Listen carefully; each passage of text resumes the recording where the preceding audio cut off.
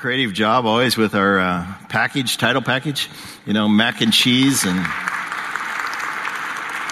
spaghetti and meatball and salt and pepper and of course PB&J, which is the title for our series as we think about things that need to be connected. I just have to make a disclaimer. I'm not up here because Dion thinks I'm so awesome. I'm up here because Dion is leading that team to Cambodia. And so, I'm the fallback guy. So I'm going to be here today and also next week as we open this series called PB&J. Let's begin with a word of prayer. Lord, may the words of my mouth, the things that I've studied, that I've drawn from this text, may they be faithful to your word, and not just faithful, not just truth, but helpful, and stir in the minds of our listeners today, whether they be online or whether they be in the room, stir spiritual implications for their life that will make their life better and make them more useful as your people, or even draw them to consider your claims on their life if they haven't done that yet. So may the words of my mouth and also the thoughts of all the assembled hearts, Lord, we're so prone to distraction. Even now, we can sometimes use that blank space on the back of the bulletin to make a to-do list of things we need to do rather than thoughts that we want to remember or implement in life. So Lord, not only what I say, but also what people hear, may it honor you and be of service to you and a blessing to us. We pray in Christ. Amen. Well, I have to say that today is a kind of message that we touch on probably half a dozen times in the course of the year because it's so foundational. But it's one of those things, a lesson in life that you must learn over and over again because it leaks. It's the kind of thing that when you hear it, you say, I knew that. I need to get back to that. Like exercise, for instance. If you've been away from exercise for a while, or even if you just get up and you get out early in the morning and you feel the cool air on your cheeks and you just come in and after you exercise, you just revitalized and you just say, man, I know that. I just need to do that more often. I need to make that a part of my routine. Or if you come away from something that didn't work out exactly the way that you thought it should work out, and you're starting to focus on it, you're starting to worry about it, you just need to remind yourself that, mistakes are the building blocks to life. And just say, I know that. I'm not going to dwell on this. I'm going to move on. Just things that you need to learn over and over again. Like realizing some things are better left unsaid, which you generally agree just after you say them, that kind of thing. Or that there are two kinds of people in the world. There are those cheerful morning people, and there are those cranky morning people who want to kill those cheerful morning people, fantasize about that. Or just one more, whether you're 7 or whether you're 70, occasionally you'll just remember that it's better to get up and pee rather than pee and get up. Things that you might forget and suddenly you remember, that, no, it's supposed to be the other way. It's that kind of lesson that we're going to have today, not a warm, wet message, but the message that is a lesson that can leak for us. It's like something you need to learn over again. Like I'm a golfer. That's, kind of my hobby. And there are 18 holes. And I guarantee you, in all the strokes that I make in 18 holes, there are going to be a half a dozen times, maybe more, that I move my head. And as soon as I move my head and miss a putt or don't hit the ball well, I just say, come on, you know better than that. Why are you doing that still? And sometimes you can kind of make peace with it. Because we're talking today about getting connected and the importance of connection in life. And you can just say, okay, some people are relational and some people are not. I just have come to the opinion that I'm not one of those people and I don't care and it's not going to be a concern for me anymore. I can check out right now. And that's just not true. We're going to see in God's word today that it's foundational. It's integral to who you are and how God intended you to be. I think it has influence on your relationship to the Lord, which every one of us want, but it also has important implications as to how you are faithful to the Lord who loves you. It's a big deal. And it's a big deal for everybody. In fact, relationships are the key to all the things that are important in life. More important than your accumulation of funds, more important than your accomplishment, more important than your exercise of power. In fact, all of those things are intended by God to build relationships. It's so common that it can be understood even apart from God's word. I saw a news story this past week of a man who came to understand that. His name is Barry White Jr., not Barry White, the old crooner, but Barry White Jr., who's a second-year teacher of 5th grade in Charlotte, North Carolina. Maybe you saw it as well, but he understands the value of relationships. Watch this. Let's get it. Let's go. At Charlotte's Ashley Park Elementary, attendance is quite the show. It's personalized handshakes. We pride ourselves on high expectations in the classroom and meaningful relationships. One after another. After another. At least 40 handshakes, each as unique as Barry White Jr. students. It really just started with me wanting to, bring some joy to my students, and then now, it's blown up. How do you remember every single one? At this point, it's muscle memory. Tanique is always ready. We do it so much every day. I may do it at lunch, at recess. And they do it every day when they come to my class. White may have a famous name, but he's one of a kind. He grew up in Queens, New York. Yet he's a huge Cleveland Cavaliers fan, and he got the idea from watching LeBron James's pregame handshake rituals with his teammates. This is about more than just a handshake. It's definitely about more than a handshake. It's about impacting the student in the most positive way. The students here are mostly lower income. He's just making sure they get a fair shake. They come from some situations that may not be ideal. Well, I felt so inspired because I feel like that I'm welcomed in his class. You come in, you be excited, and you do your handshake, then you could come sit down, you'll be already ready. In White's second year teaching, he seems to have found his calling. I feel like this is probably the #1 job in America. A few moments with him, and you notice a lesson for us all. Never underrate the value of relationships with anyone. What you got? A true educator with just the right touch. Gabe Gutierrez, NBC News, Charlotte. Let's give that teacher a hand.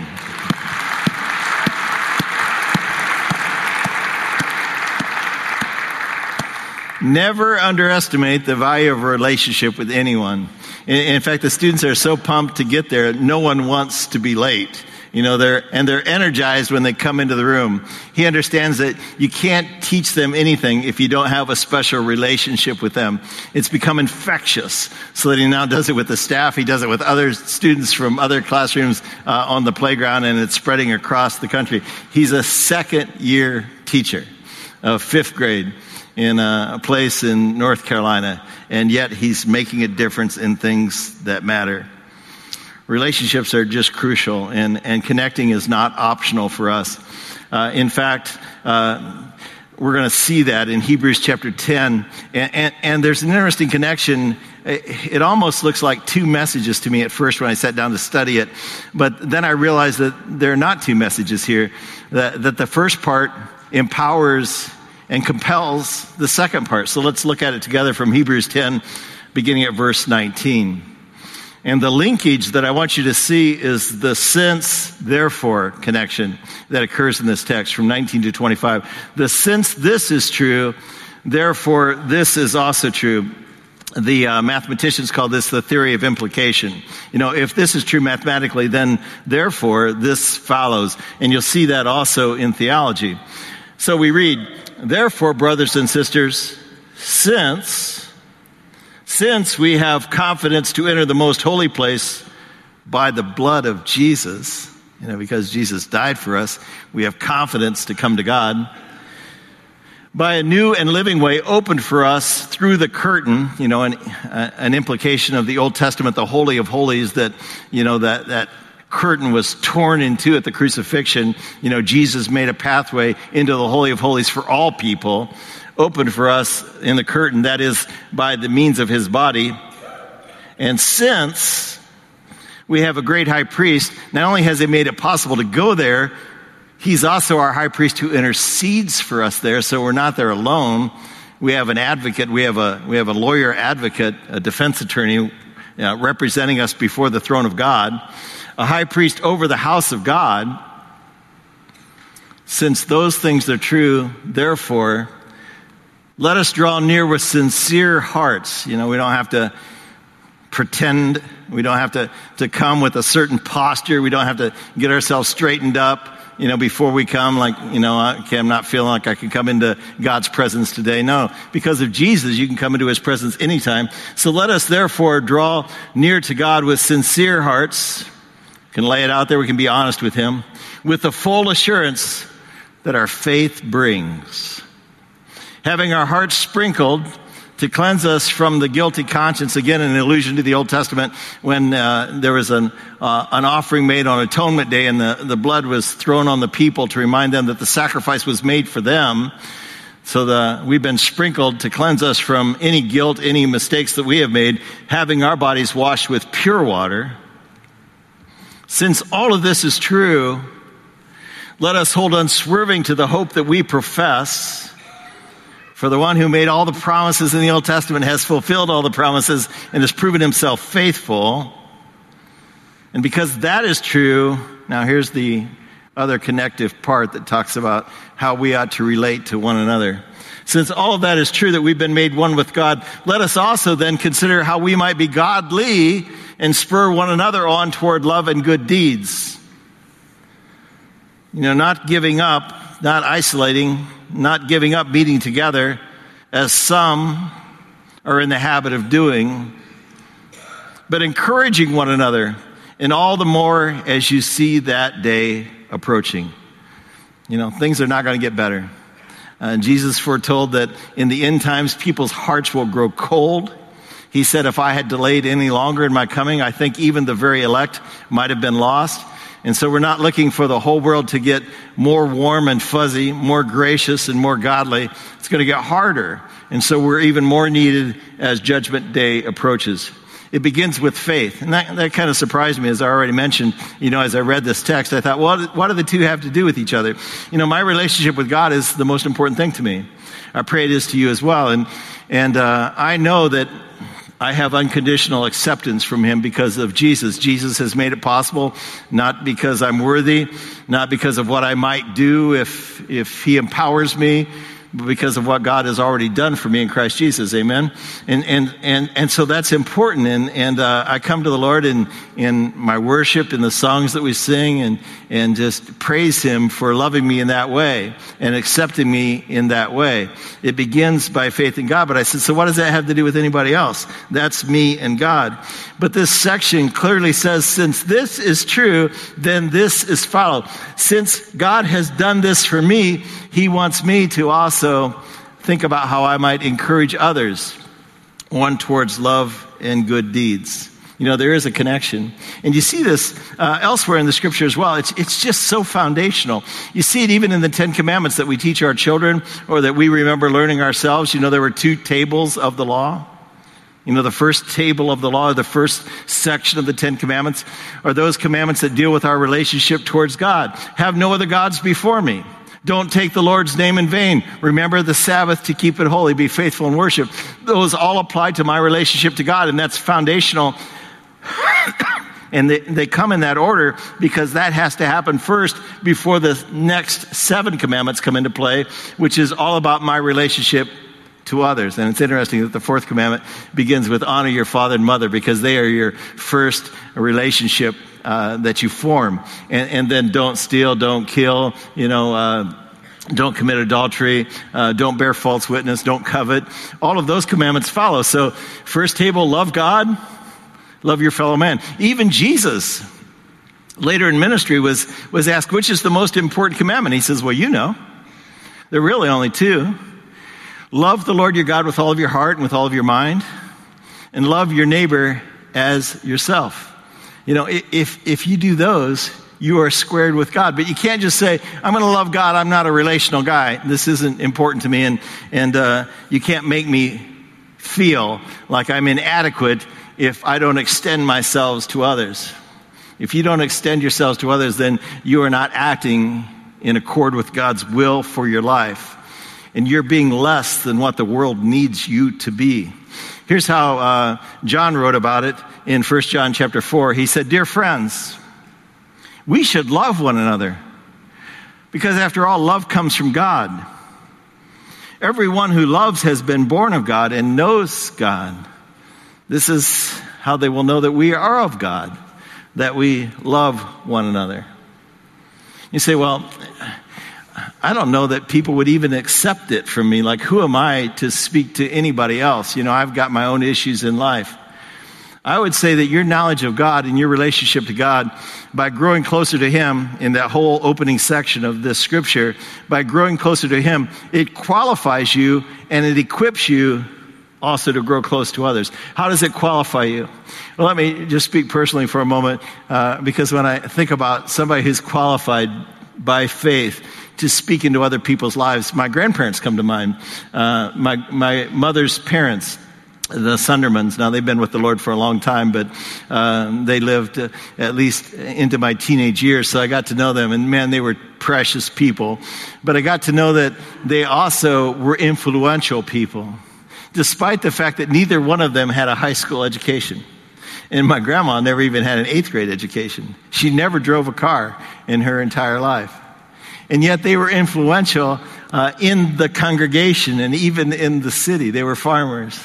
And they were uneducated people. But man, when they spoke or by the way they lived, people listened and people loved them. In fact, one of the first privileges I had as a pastor, I'd just been ordained and I was in my first church in Michigan. And I got the phone call that my grandpa had died. And they asked me if I would come down and conduct his memorial service. The church was packed out for a farmer who was uneducated, because he realized that should not hold him back, that he was worthy to speak to anybody because he was a child of God, and he didn't ever think of himself as unworthy, and no one else did either. And there were professional people in the congregation who looked up to him, and we all did, and to my grandma even after my grandpa's death. And then also I think about how qualified people are by faith, to cross lines. When it came to my ministry in Port Arthur, Texas, I was down there for about 6 years among the Cajuns and, southeast Texas, right on the Gulf Coast, up against Louisiana.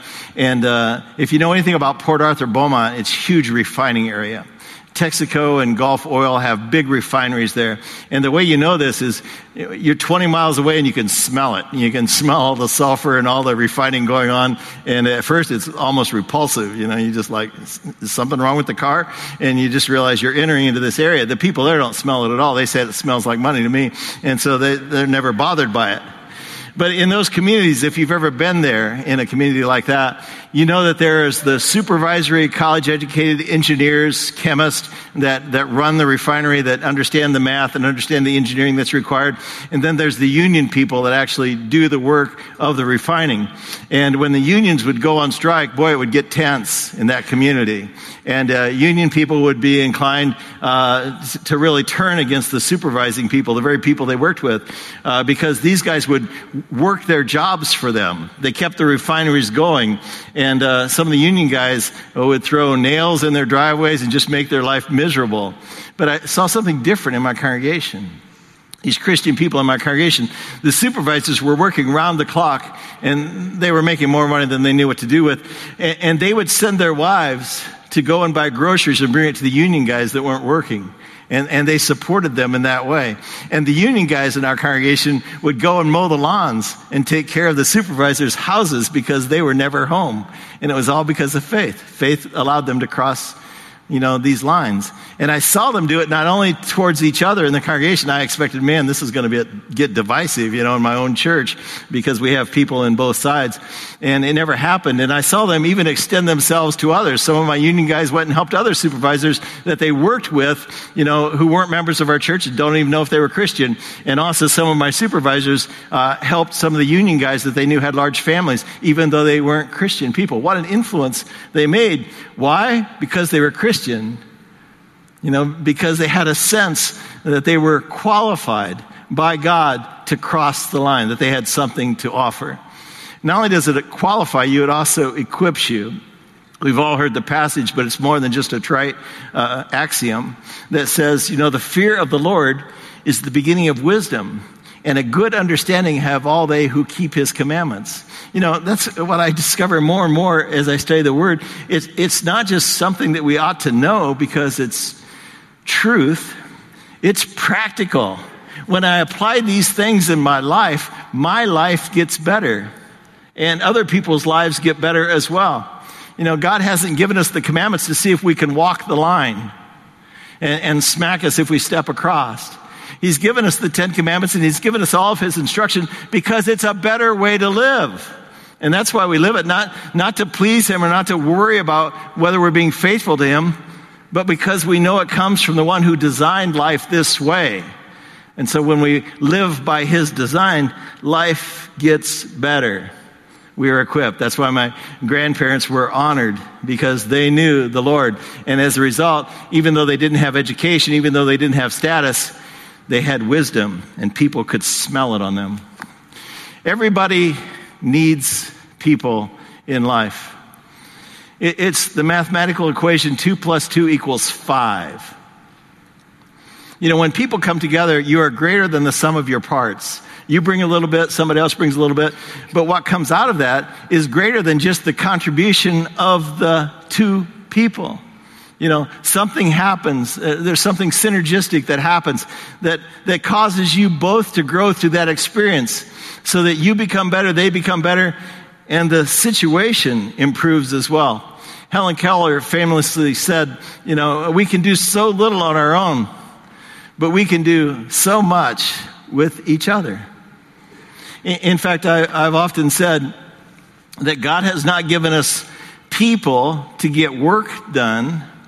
He's given us tasks to build relationships. You know, the work that you get done may not even matter in another decade. You know, as things change and move on, the money that you accumulate, the Bible says that when you die, somebody else is going to own what you possess. What difference does it make? But what is eternal and what is lasting and what lives on as your legacy are the relationships that you touch. I think it was James Dobson who said the only thing you can take to heaven are the relationships that you form around the gospel of Jesus Christ. And that is so true. And it will also enhance your life in doing it. You know, everybody needs people. Isolation is a sure sign of a life off course. You know, if you've made peace with the fact that you don't need other people and you're not inclined to get involved in a small group or an Ironman group or even just, form relationships at work and you just come in and do your job and that's all you should expect from me, you know, or in your sport or whatever your hobby is. If you're not using that to form relationships, then something's wrong. When an animal hides or withdraws, that animal is sick. That animal is not the way they are intended to be. It's in our DNA to connect to people, our designed normal attitude. And if you are isolating, then that is abnormal. That's not what God intended for you to be. Now, not everybody's easy. Some people will obviously come into your life and they will be a blessing to you, or you will be a blessing to them. But others will come as a lesson, you know, or you're just going to find them difficult, and you know, there's going to be some rough edges and some difficulty in that relationship. I remember when a fellow joined my Ironman group a few years ago. He's since relocated to another city, so I can freely mention that. But when he first came, he was just an aggravation to me because he always saw everything differently. He was argumentative in our study. And but he really came to be the most precious person in my group because he always brought a different attitude. He brought a different way of thinking to every text, and I really grew to appreciate him. And it was really a sad day for me when he left. In fact, now when he comes back to town, he always calls me up and we have breakfast together. You know, we've become friends. But at first, that was difficult. He was what I used to call an EGR, extra grace required. I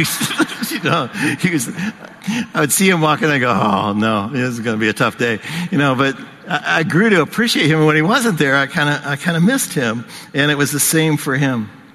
I think we all have heard the song, "All of Me Loves All of You." You know, even if you don't know much about the song, John Legend's song has an interesting lyric. You know, all your perfect imperfections. You know, and it's a sweet song, and we know the refrain, we sing the refrain often when it comes on the radio. But it's not really a song about two people who are close to each other. It's a guy singing about a girl who aggravates the daylights out of him. In fact, the first verse goes like this. What would I do without your smart mouth? Drawing me in and then kicking me out. You've got my head spinning, no kidding. I can't pin you down.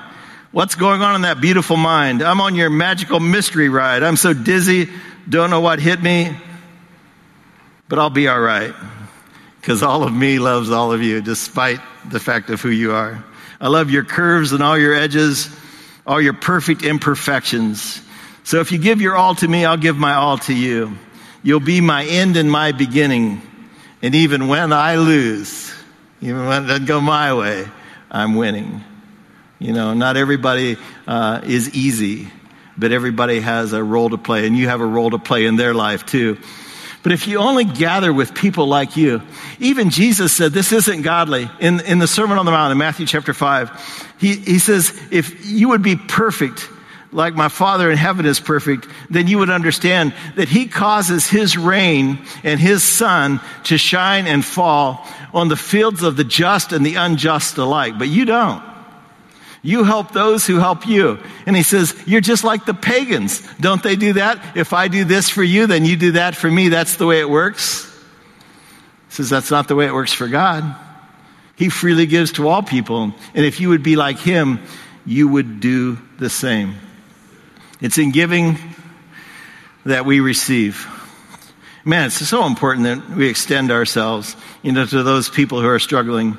Because you are to be the salt, you are to be the light, you are to be the leaven in the loaf that makes a difference. And it doesn't matter how few we are compared to the world who doesn't honor Jesus. We make a difference by our influence there.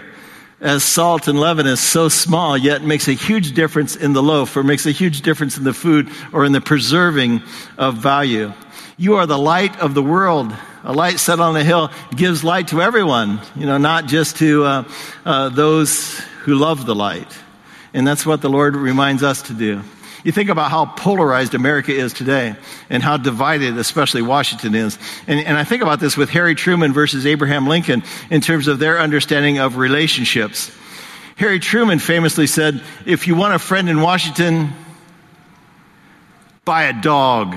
Because nobody's going to be your friend. They may pretend to be your friend because they want something from you. So that was Truman's approach. Abraham Lincoln said, I will not attempt to destroy my enemies. I will destroy them by making them my friends. So he extended himself. Which would God have us be? To be on a mission of bringing the knowledge of God into the lives of all people, not just those who know him. In fact, this is such an important principle that it's standard understanding in business practices. This is an old book. It was written in 1989.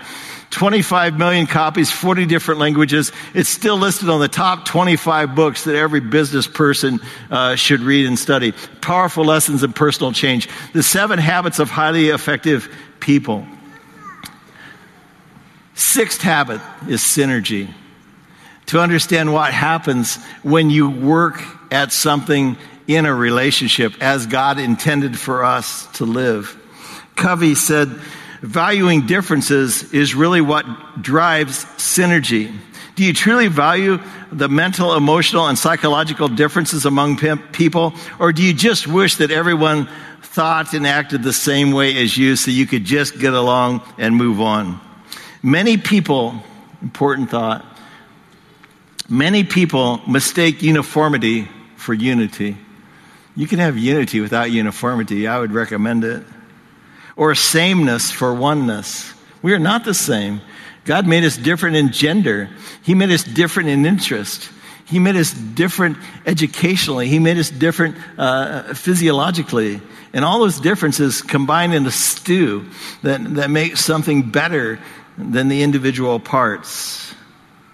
Differences should be seen as strengths, not weaknesses, he said. They add zest to life. We're more than a collection of people. It's an exercise of give and take. When you think about this, think about the people that Jesus gathered alongside. The 12 disciples that he chose. What a strange gathering of people. No scribes and no Pharisees. He didn't start with people who were already religious and retool them to think correctly. He didn't start with theologians. He started with fishermen. He started with shepherds. He started with tax collectors. And he was mocked because of the people that he surrounded himself with. There was Peter, who was impulsive, who took his sword out and chopped off Malcolm's ear. And there was John, who was, I think, the first metrosexual Christian. He's kind of a sensitive, in touch with his feminine side. John here shown leaning into Jesus. He described himself as the one whom Jesus loved, a poet. His gospel is poetic. So a really sensitive guy. There was Matthew, who was given to materialism and took a job that would pay him well. There was Judas, who was insecure, a thief who stole even before he betrayed Jesus, used to pilfer from the treasury. People that were ambitious, people that were uneducated, people that were the rejects of society, not the usual kind of disciples that a rabbi would choose. Jesus demonstrated the attitude that he would have us live in his own personal gathering of these people. And all of them went on to make a huge difference so that we sit here today as Christian believers, not because of Jesus, but because of those who followed Jesus, who led other people to know him, and who finally brought us to salvation by our faith in him. And now the mission is past. You have that vital mission, a mission that only you can accomplish. I think he made us different because there are so many different people that need to know him. You have relationships that I could never have. And you think, I'll invite you to dinner and I'll invite this unbeliever over so you can convert him. They won't listen to me. I don't have a relationship with them. You have the relationship when you show Christ to them by your behavior. And even in the dialogue, in the conversation, I encourage more questions than answers, as you get to know them. And then let them ask you questions. And then you can speak from your point of faith rather than lecture or preach to them, which never works. You have all those relationships. You are business people. You are fathers and you are husbands and you are wives and you are mothers and you live in different neighborhoods. You live at different socioeconomic levels. Why? Because all of those people need an ambassador. And that's what he's called us. God has committed to us the message of reconciliation. You're not an ambassador for the world. You're Christ ambassadors. You are to represent him. As though God is making his appeal to these people through us. We implore you on Christ's behalf, be reconciled to God and then become God's reconciler. Again, you think about this teacher and the difference that he is making. The Bible says that we are to be consider how we might stimulate one another to love and good deeds. This is how he figured out how to do that. It's not my way, but it's his way. And man, he is having an impact in that school, in the lives of those students. God has urged you to think about how you can do it. What opportunities present themselves to you that don't present themselves to me or to Barry White, this teacher? Because all of us have entree into relationships that matter. And they can matter in the matter of faith. Amen.